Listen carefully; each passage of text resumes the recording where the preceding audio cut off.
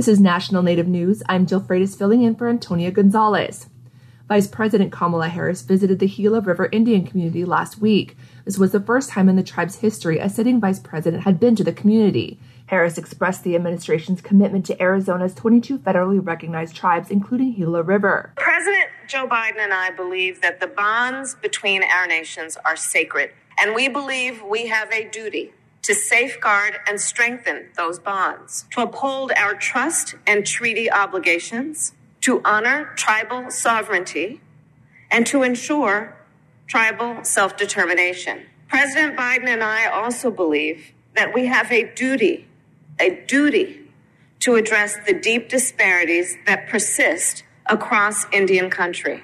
Harris was also brought up to speed about GRIC's water pipeline project, which will help ensure communities receive reliable access to clean water and reduce Colorado River usage. Harris expressed her concern of climate change affecting Native communities. And in order to create enduring solutions to the climate crisis, we must then rely on the knowledge and the experience of Native communities.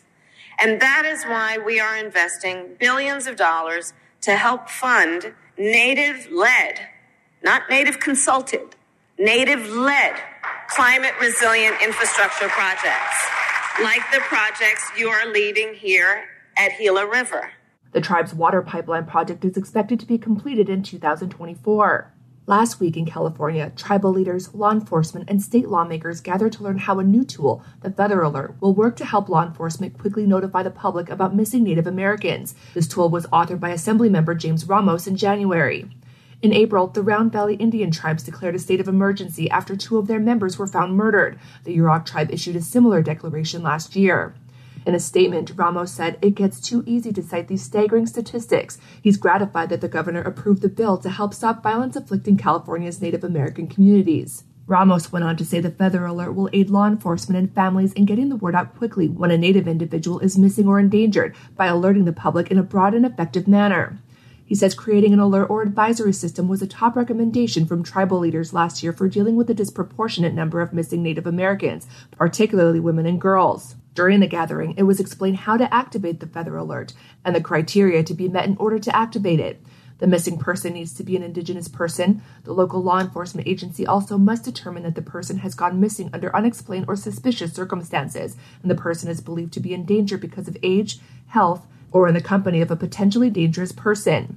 In California, the Feather Alert joins the Amber Alert, which is used when children 17 and younger are missing or abducted. The Blue Alert, an alert that notifies the public when a suspect in the assault or killing of a police officer remains at large and the search is active. And the Silver Alert, which notifies the public of elderly, developmentally or cognitively impaired persons that go missing and are determined to be at risk. These other special notifications are overseen by the CHP. The Red Lake Nation in Minnesota is gearing up for an annual run formerly called the Sobriety Run. This year, the 25th event focuses on healing, wellness, and recovery. It's sponsored by the Red Lake Chemical Health Programs. The Leech Lake Chemical Dependency and the Mashka-Wisson Treatment Center of Sawyer, Minnesota will also co-sponsor the event on August 2nd. The 200-mile journey will begin with an opening ceremony and remarks. The runners will carry eagle staffs into the Sobriety Powwow Arena in the Mashka-Wisson Treatment Center. Using the Native American medicine wheel as a guide, this year's participants will carry a message of running for 25 years to raise awareness for healing, wellness, and recovery. I'm Jill Freitas.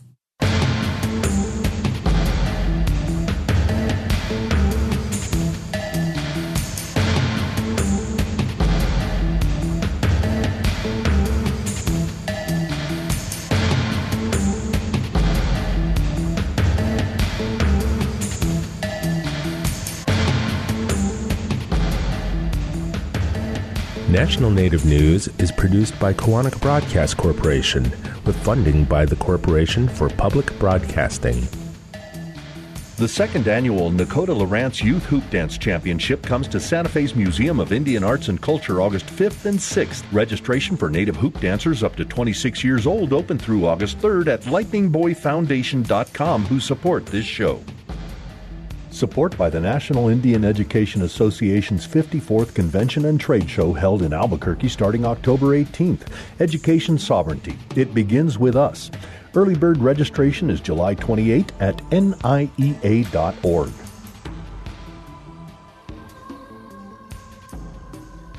Native Voice One, the Native American Radio Network.